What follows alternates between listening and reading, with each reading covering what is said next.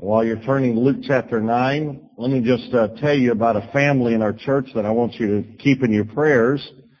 Last weekend we prayed for the families of the Columbia Space Shuttle, and we also prayed for our nation, that God would use this in our nation. And on Monday I was informed that we actually have a former astronaut as a member here in our church, and his wife sings in the choir. And he's been on 2 missions into space, and he was the captain of the Space Shuttle Columbia on the 2 former missions that he was on. And last weekend he was on Fox and MSNBC the entire time, so you probably saw him. His name is Captain Tom Henricks. And so they were interviewing him because he has commanded the Space Shuttle Columbia. And he's been on all week. Yesterday I heard he was on CNN most of the day. I called him on Monday, spoke with him for about 15 minutes on the phone. So I want you to pray for him. His wife is Becky. Let me just tell you, though, a little bit about him, in that when they go on a mission, they choose 2 astronaut families to be family to their family while they're gone. And on the last mission he was on, which, by the way, was 16 days, it was very similar to this one. And he chose, one of the astronauts he chose was Commander Rick Husband. And so he is very close with the astronauts that died, especially Rick Husband. He told me Rick Husband's a Christian, he's a believer, loves the Lord. And Becky told me, his wife, that when he was on the, when he was coming back, Tom, Rick Husband and his wife, they were standing on the runway with her, holding her hand while she was waiting for her husband to come back. And so it's a difficult time for them. So I just want you to keep them in their prayers. Now, Becky, his wife, is a Christian songwriter, and she wrote a song for the families of Columbia. And she, on Monday, she wanted to know if we knew somewhere she could get it recorded, because NASA was requesting it and some of the networks were requesting it. And we had the equipment right here. So Pastor Thomas met her up here with our worship team. They recorded it, put it on CD, and so now it's been sent to the families, and it was recorded here. I listened to it last night. You know, we have a CD coming out in March, at the end of March, and so I talked to Pastor Thomas, and we may even put that song on our CD and dedicate it to the families. And so, anyway, just be praying for this family that is a part of our family, and God is giving him a voice, because as a former commander of the Columbia, he's on all the national networks right now and giving testimony to the Lord Jesus Christ through this thing. So just keep Tom and Becky Henricks in your prayer, all right? We're continuing our series on the blessed life. And this is the message I'm excited about. Today is miracle offering. Last night people came excited to give. I watched, we have the offering boxes down here. At the end of the service we'll come and give. I watched as families came and wept as they gave their offering to the Lord. And that's what we want to talk about today. Now, there are 3 levels of giving. And the Holy Spirit showed this to me about a year and a half to 2 years ago, not very long ago. I was going through the Word, and I started seeing these 3 levels of giving. Unfortunately, most believers never even get to the first level. The first level is tithing. And I don't know if you know, but only 20%, this is according to the national statistics, only 20% of evangelical Christians tithe. 20% give 80% of the income of the church. That's the national average. So most believers never even get to the first level. 3 levels now of giving, and I want us to always go to the 3rd level. I want us to be an example, and I want you to live the blessed life.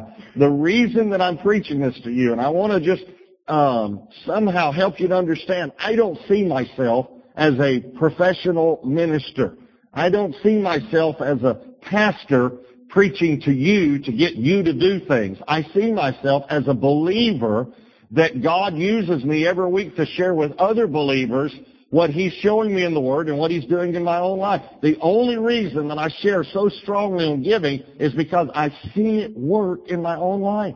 And I'm just totally blown away and bothered by how many believers never live the blessed life that God wants them to live. And so that's the only way I'm sharing with you, as one believer to another believer, that this is the best way to live. It is this is not a good word, but I'm going to say it anyway. It's the funnest life you can live. It's the most fun you can have as a believer. 3 levels now of giving. The first level is tithing. The second level is offerings. And the third level is extravagant offerings. And all through Scripture, you'll see these 3 levels of giving. Now, when the Lord showed this to me, I called a friend of mine who has the gift of giving, and I said, guess what I found in the Word? There are 3 levels of giving. And you know how when you when God shows you something, you don't think anybody else, knows it. You're the only one that knows this. And I should have known that a person in the gift of giving would know about these 3 levels. But I said, there are 3 levels of giving in Scripture. And he said, I know. I said, oh, you do not. He said, yes, I do. He said, I can even tell you what the 3 levels are. I said, well, okay, smarty pants, tell me what the 3 levels are. He said, tithes, offerings, and painful offerings. Well, I'm going to call them extravagant offerings, all right? But let me say this, they are sacrificial. It does require a sacrifice on our part. And these offerings are all through Scripture. Solomon gave a tremendous sacrifice. Do you remember the night that God came to Solomon and said something to him? And it's very famous what God said to him. God came to him and said, ask anything you want. Do y'all remember that? Ask anything you want. And Solomon asked for wisdom. Lord, you got that one right. That's good. All right. Now, here's what we don't know, though. What preceded that? What preceded that was, it was on the day that he was inaugurated king, and it was customary for the new king to offer 1 bull as a sacrifice on the offering on the day he was inaugurated. Well, Solomon didn't offer just 1 bull. He offered 1,000 bulls. Now, see, somehow we don't catch that or grasp that, but that was their income. That was the way that their income was. In the same way, it's just like us giving money. And I think the guys around him probably even said to him that day, hey, listen, if you want to be extravagant, give 10. I mean, that's extravagant. No one's ever done that before. Or if you really want to be extravagant, give 100, but not 1,000. Can you imagine 1,000 bulls? And after he gives 1,000 bulls, God comes to him and says, ask whatever you want. And let me just tell you something. God will always say only to givers, ask anything you want. God would never say to a taker, ask anything you want, because he can't trust him. And the reason that Solomon was told by God, see, we've all had this thought, I wish God would say that to me. But what preceded God saying, ask anything, was Solomon saying, you can have everything. So that's an extravagant gift. Another extravagant gift is David's gift to the temple. In today's currency, King David gave $21 billion to build the church. 21 billion with a B. That's an extravagant gift even for a king. I'll tell you another extravagant offering in Scripture. The widow's 2 mites. That was extravagant. See, it's not the amount, it's our heart. And her heart was, you can have it all, God. And Jesus said she gave more than even the rich people. This was the most extravagant gift given. I'll tell you another extravagant gift in Scripture. Abraham offered his son. Would you call that extravagant? And I'll give you one better than that. God offered his son. That was the most extravagant gift ever given. For God so loved the world, he gave his only begotten son. So these 3 levels are all through Scripture. And that's what I want to share with you about today, all right? Are you in Luke chapter 9? Luke chapter 9, we're going to begin at verse 12.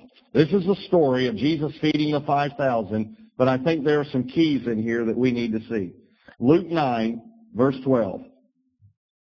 When the day began to wear away, the 12 came and said to him, notice who came to him, the 12, and said, send the multitude away, that they may go into the surrounding towns and country and lodge and get provisions, for we are in a deserted place here.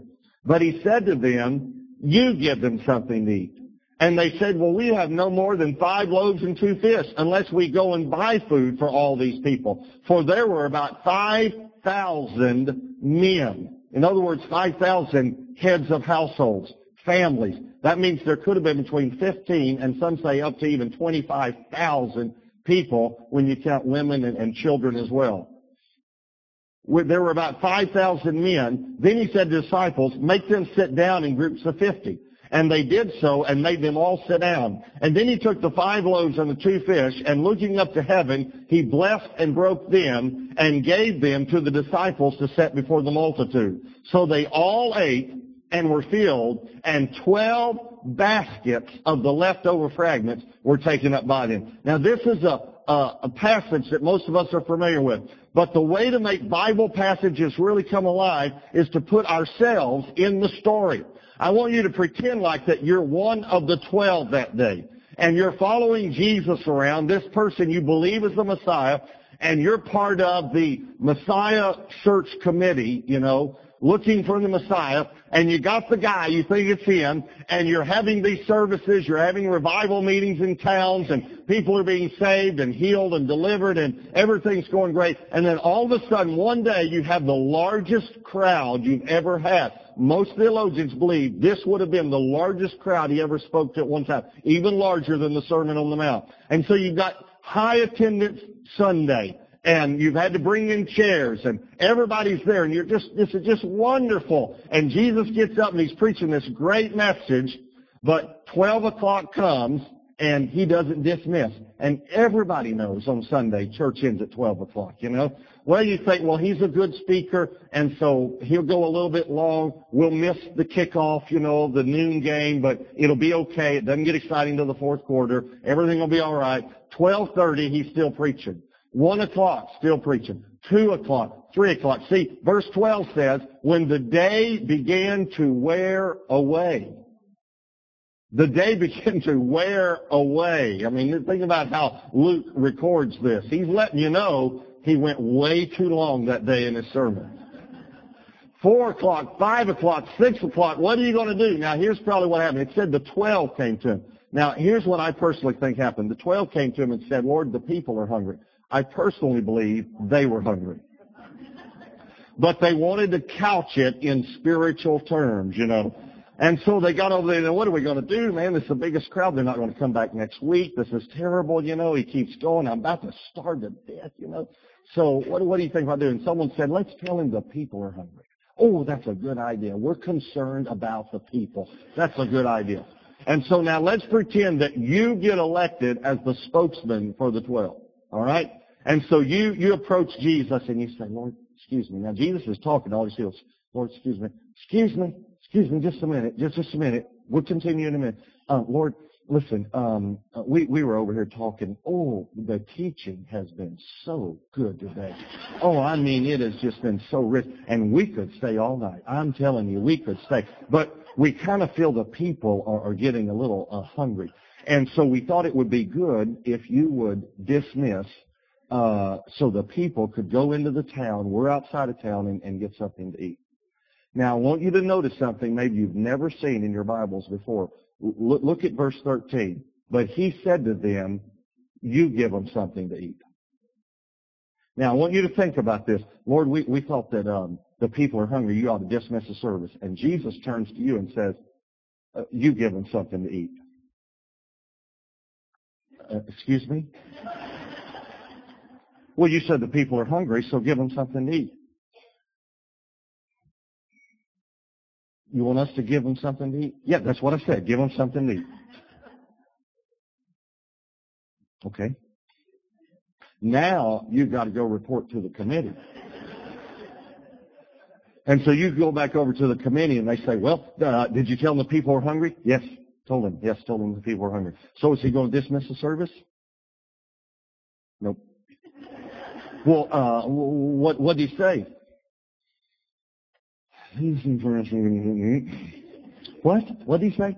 He said for us to give them something to eat. What? Oh, this is crazy. He said, there's 20,000 people here. How are we going to do this? And then there's this little kid walking by with this Long John Silver's box. He said, hey, give me that kid. Come on. You open the box up, and there's 2 pieces of fish, and 5 rolls. The kid likes rolls, got extra rolls that day. 2 pieces of fish and 5 rolls. And, of course, you can see Peter. I love Peter because I relate to Peter. You can see Peter say, "You want rolls? Stop it, Peter." And we got a problem here. Think about something else, So what are we going to do? It's all we got, And so then the committee probably said, I know. Tell him this is all we have. And he'll dismiss the service, So you say, yes, good idea. So, here you go. You go back there. You say, "Well, excuse me just a minute. You told us, and so we've been working, and, to give them something to, eat. And so we've been talking and we, all we have, we worked on, but all we have is, we have 2 fish and 5 rolls, and so we thought you ought to, go ahead and dismiss the service." And the Lord says, "Oh, good, have them sit down in groups of 50.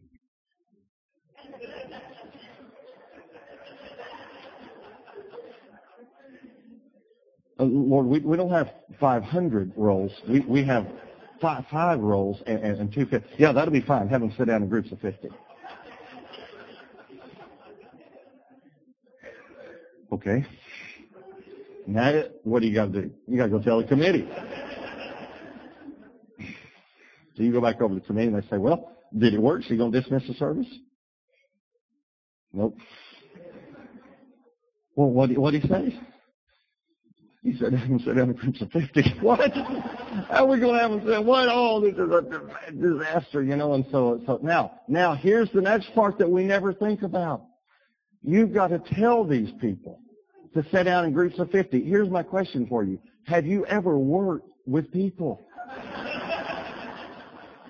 People don't do what you ask them to do without asking questions, right? So you say, could you sit down and please in groups of 50, and you got some great big old guys say, "You going to give us something to eat?" Save me one of them rolls. If you could just sit down, please, in groups of 50. Please, just number off and sit down in groups of 50, And so you have them sit down. Now, I personally believe that the disciples figured it out. I personally believe that. And do you know why I believe that? You see, there's this story in the Old Testament about Elisha feeding 100 men with 12 loaves, multiplying the bread and feeding 100 men. And I think they got thinking and said, remember Elisha did that, and man, we've seen this guy do some great stuff. I'll bet he's going to multiply. Now, the reason that I think they figured it out is because most of us, when we're in a jam, try to figure out how God's going to do it. Is that right? So I really think they got to talking and said, "You know what? I think I know how he's going to do it. We're going to be okay. Everything's going to work out here. God's going to watch this." And then I think about Peter. I really like Peter, I think about Peter saying, "Just watch." And Peter saying, "Here, pray over my roll first. Pray over mine first. Pray. Watch what he does. Watch. Now, look at verse 16 because we missed this. It says, "He blessed and broke them and gave them to the disciples to set before the multitude." It doesn't say he blessed and multiplied them. It says he blessed and broke them. In other words, it's even smaller than what they had when they first gave it to him. I want you to think about this. Come on, think about Peter saying, here, Lord, bless mine first. Bless. Watch this. And the Lord takes it, lifts it up to heaven and says, "Father, bless this bread," breaks it, and gives half of it back to Peter.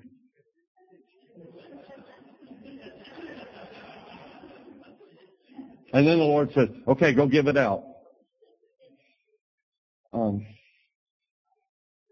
you through praying?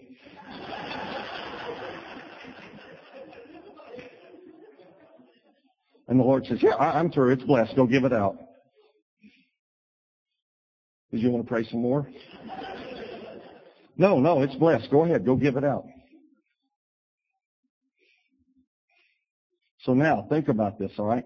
Peter goes down to the first person. I want you to think about this. There's 20,000 people. And he says to the first one, "Take just a little piece."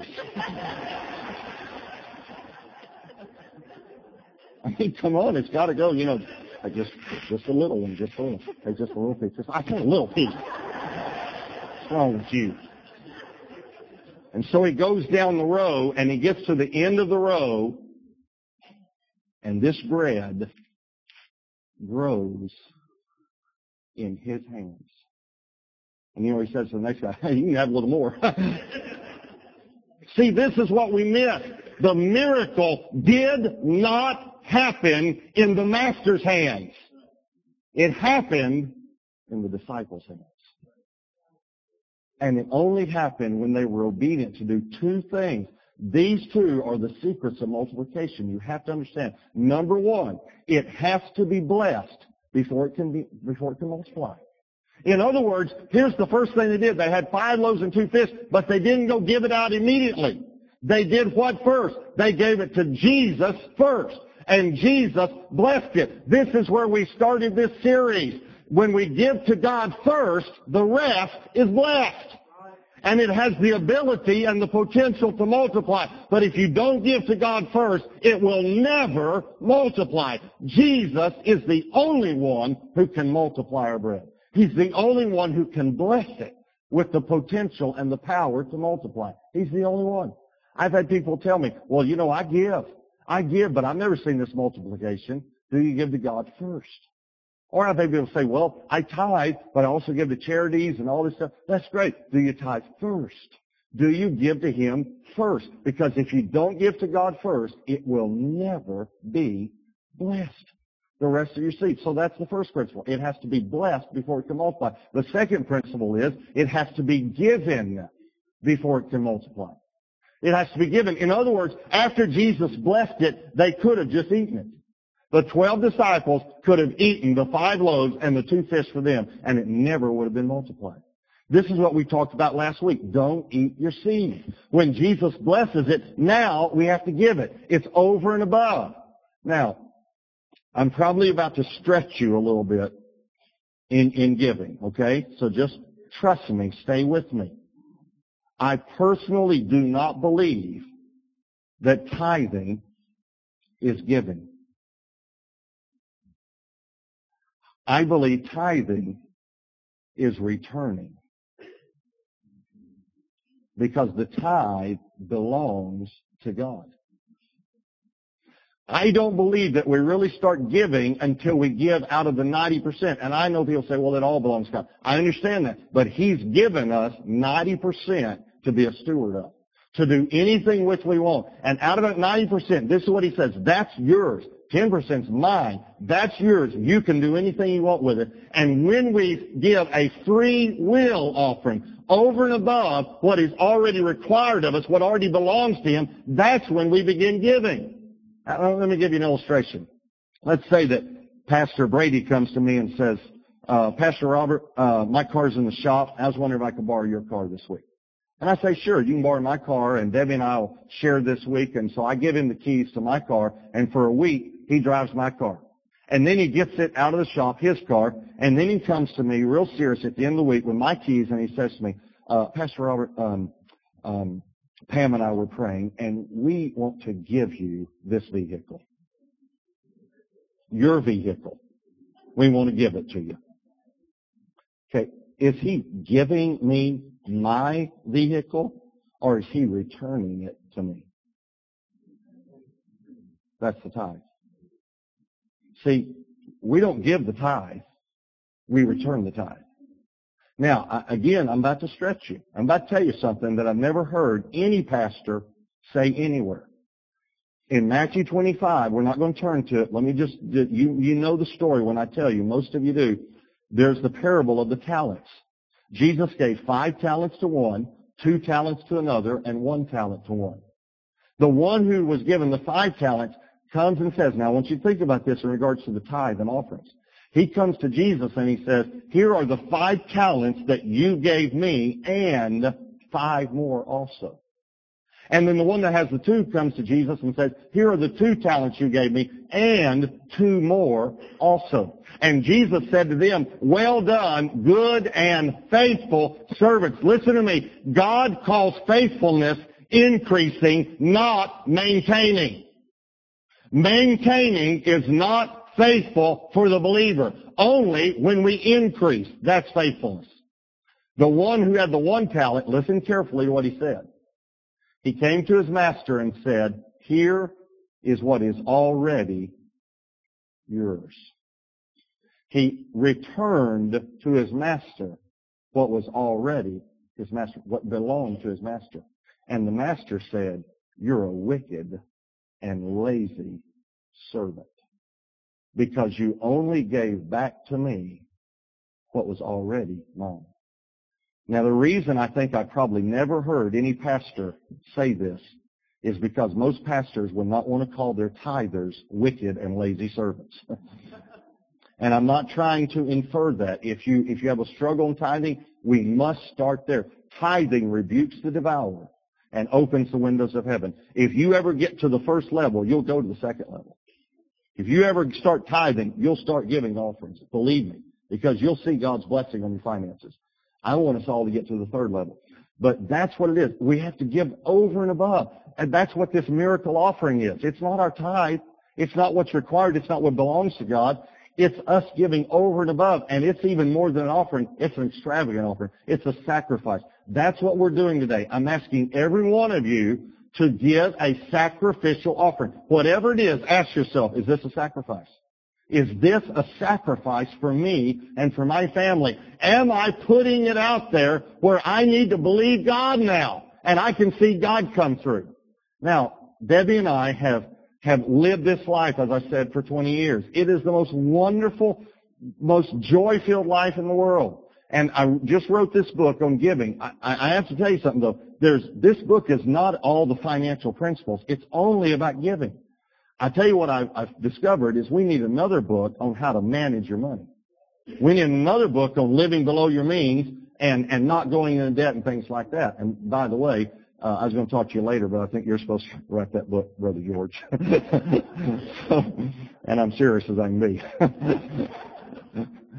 And I really believe that we need to understand these, because you can't give if you're in debt. You can't give like you want to if you don't understand some things about living below your means. And so I have to let you know that that's where it started with us. Years ago, before God really got us in the area of giving large amounts, He had to straighten out some things in our finances. And He told me to do 3 things. Now, these things are very important. Number 1, He said, get out of debt.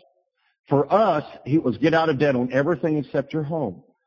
Because we were gaining equity on that for us. Now, you do whatever God tells you to do, but no debt on cars, on vehicles, no debt on credit cards, no debt other than our home for us. And so we began to pay our debt off. It took 1 year to do that. Now, listen to me. You say, well, it'd take me a lot longer than 1 year. If we had been on the schedule we started, it would have taken 8 years. 8 years. We knew that. But God saw that we were serious. I told Debbie, we're not buying anything until we get out of debt. That's not a necessity. We didn't buy any new clothes. We didn't buy the microwave when it broke, and we had a discussion about whether a microwave was a necessity or not. We didn't. One person reminded me last night, because they heard Debbie share on this at a women's meeting. One of our hair dryers broke. She had one. I had one. We didn't buy a new one. We shared the hair dryer. I mean, that's just a little simple thing. Another thing we did was we sold our vehicle and bought one for cash. The only one we could afford was $750. That was it. It was a 1974 Ford station wagon with 134,000 miles on it. And we paid $750. And we prayed over it. We anointed it with oil about a quart a week.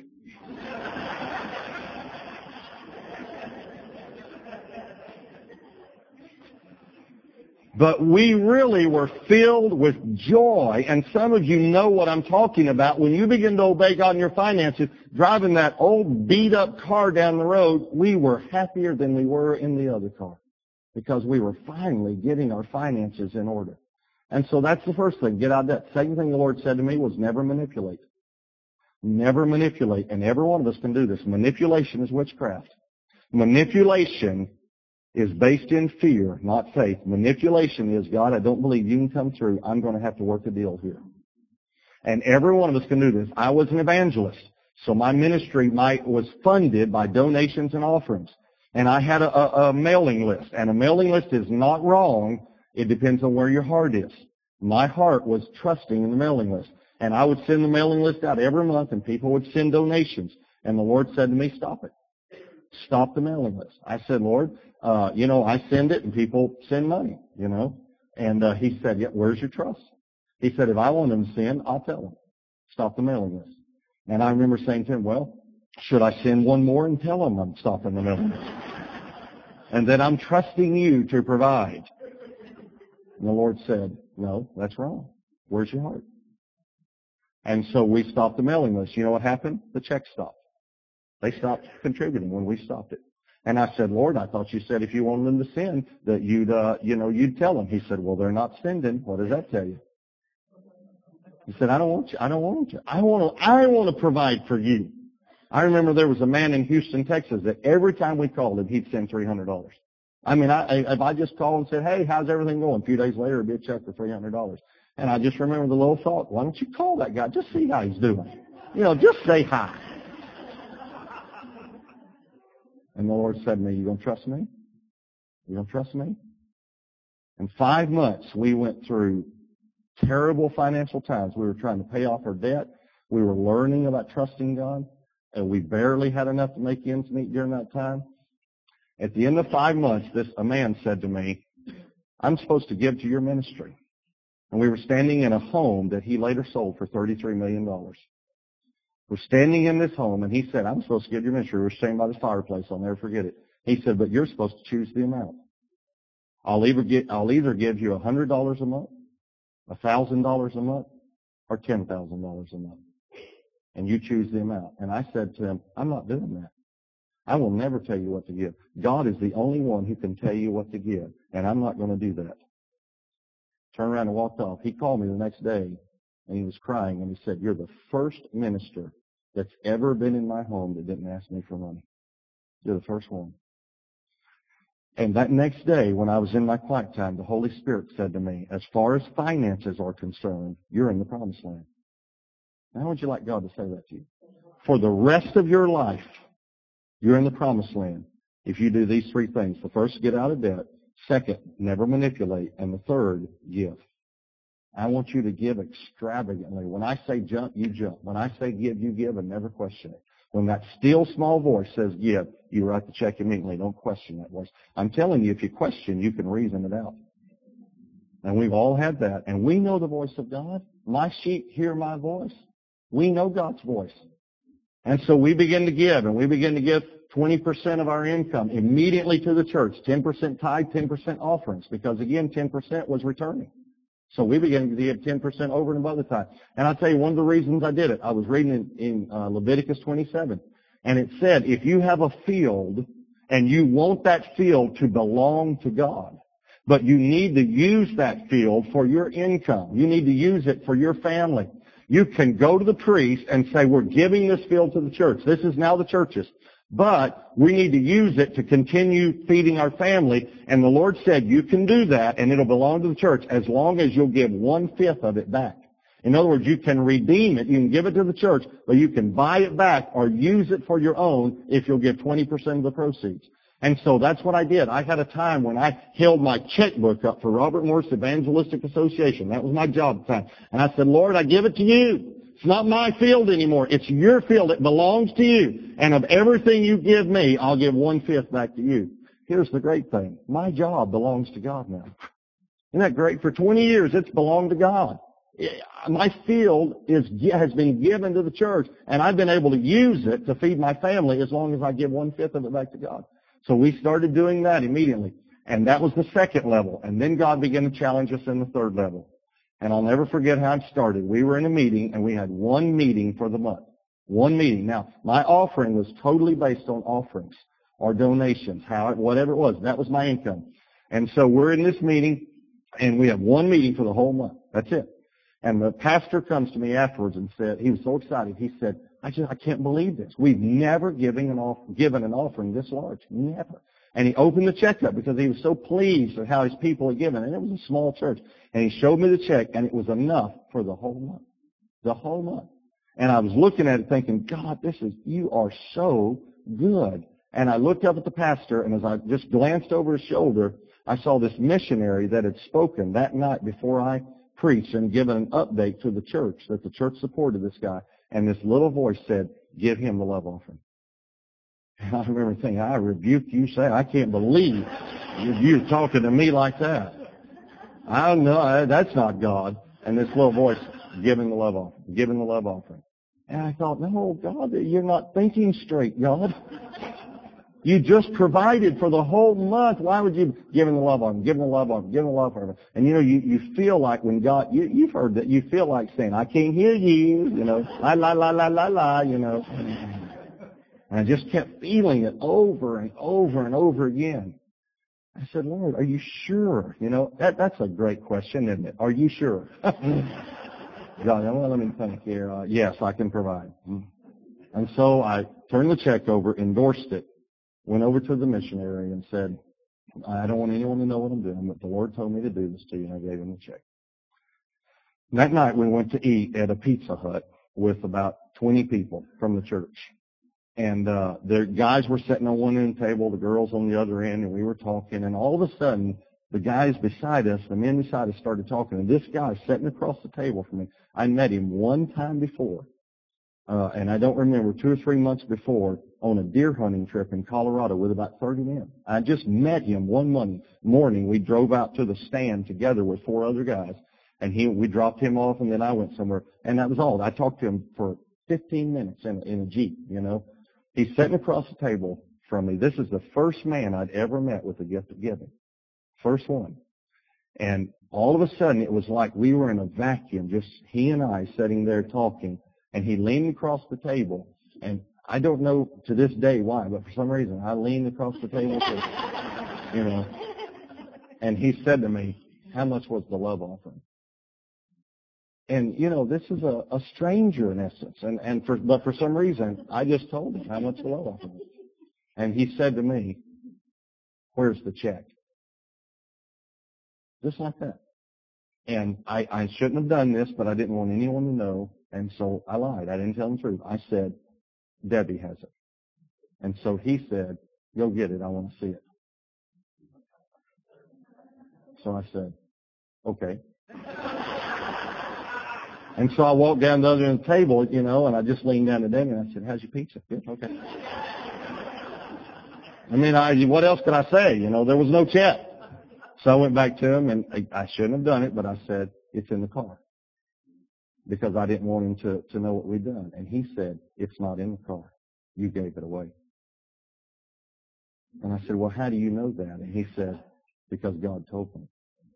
And he reached in his pocket and he pulled out a check he had written before he came that night. It was already filled out. And he opened it up so I could see the amount. And it was exactly 10 times to the penny the amount of the offering. And he held it out like this, and I reached out, and when I took the check and he was holding on the other end, he said to me, God is about to teach you about giving so you can teach the body of Christ. And he let go of the check.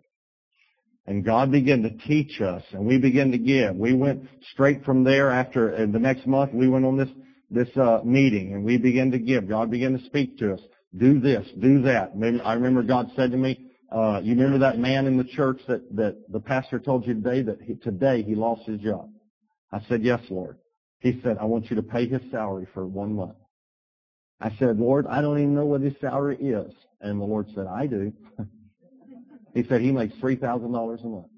I said, you want me to give him $3,000? And the Lord said, no, the new job's going to pay $4,000. I want you to give him $4,000. And tell him he's going to get a job making $4,000 in 30 days. And so we went and gave him the money, and 30 days later, by the way, he got a job making $4,000. And we just began to give as God spoke to us to give. Then God spoke to us to give the vehicle away. So we gave the vehicle away, and then someone gave us a vehicle. And we gave another vehicle, and someone gave us a vehicle. And God just began to do miraculous things. I pulled into a gas station right after the Lord said, never manipulate and stop the mailing list. You remember that? I pulled into a gas station, and we didn't have much money at all. We were going to Oklahoma to preach in a small church. In that 73 Ford station wagon, pulled into a gas station, filled it up, walked in to pay for the gas, and the lady behind the counter said, it's taken care of. This is just taken care of. And I said, what do you mean it's taken care of? She said, well, I own the gas station, and when you pulled in, God told me you were an evangelist and I was to fill your car up with gas. And I went out and I got behind the wheel of the car and I said, Lord, I sure like doing things better your way than my way. And we began to live this life. And one of the vehicles, I remember we had this van, and God said to me, sell the van. And by now we were giving vehicles away, and we were giving about 70% of our income away. And I said, kind of pridefully, Lord, I don't sell vehicles, I give them away. And the Lord said, no, you obey. That's what you do. And I'm telling you to sell the van.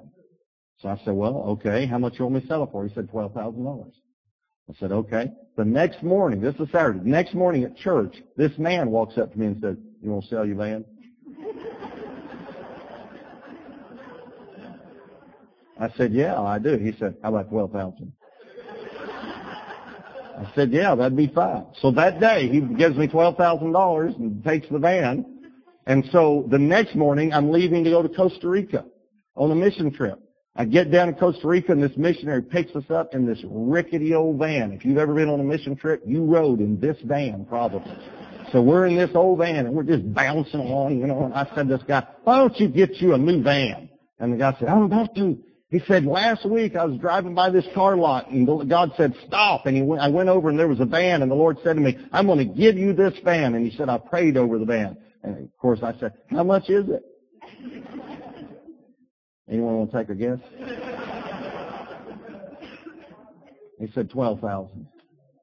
I said, go buy the van. Can I tell you something? That's fun. That's fun to live this life. And this is the life that we've lived for 20 years now. This is what I'm trying to tell you. God wants to bless us. God wants us to be able to give extravagantly when He says extravagantly, and to trust Him. Trust Him. One day I was sitting in our home, and the Lord said to me, will you give me everything? And when the Lord says that, I don't know why, but we always respond with, what do you mean by everything?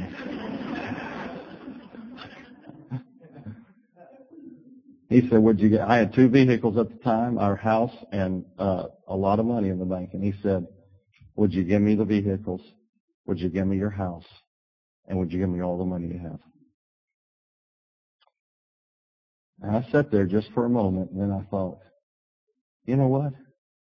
I would love to do that, God. I would love to do that. And so we gave the vehicles away. We gave all the money away. We prayed about the family we were supposed to give the home to. We gave the home away. Now, we didn't actually give the home until a while later, but in our hearts, we gave it away at that moment because God said to me, I'm going to show you the family. And He did. He showed us the family we were going to give it to a little while later. So we gave everything away. Then I was sitting in my living room chair, and you have to know that God and I had these real open, sometimes humorous conversations, and you can have them too.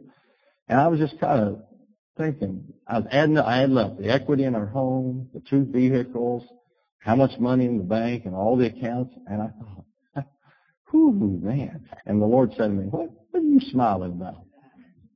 And I said, you really want to know? He said, yeah, I want to know. I said, well, I think this time I got you. I mean, I know the old saying, you can't outgive God. I think I got you this time. I mean, Lord, this is a big amount. And I just think I got you. And the Lord said to me, do you really? And right then, the telephone rang. And I picked it up, and the voice on the other end said, Robert, God told me to help you with your transportation. And here was my thought. I thought, He's going to buy us a car, because we don't have a car. When we give them both away, we don't have any way to go anywhere, And so I thought, He's going to buy us a car. But my thought was, I still got you. Because even if He gives us 1, we just gave 2. And we've given 9 in the last 18 months, God. And we gave the house, and we gave all the money. I still got you. So I said, well, what did the Lord tell you to do? And He said, He told me to buy you an airplane.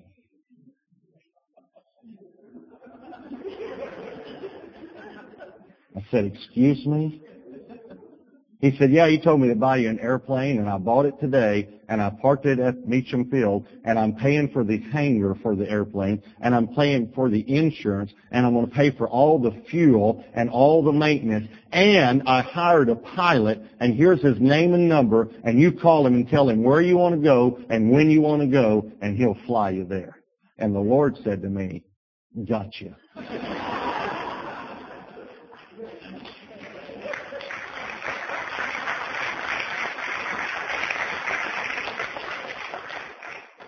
Now, don't let the enemy tell you, well, that works for him, but it wouldn't work for me. Because I'm telling you, if you don't get anything out of coming to Gateway Church, get this out of coming. Robert Morris is not special. Every one of God's kids are special. And God will bless extreme obedience with extreme blessing. You cannot go to a higher level of income without going to a higher level of giving first and a higher level of obedience. And that's what God is asking.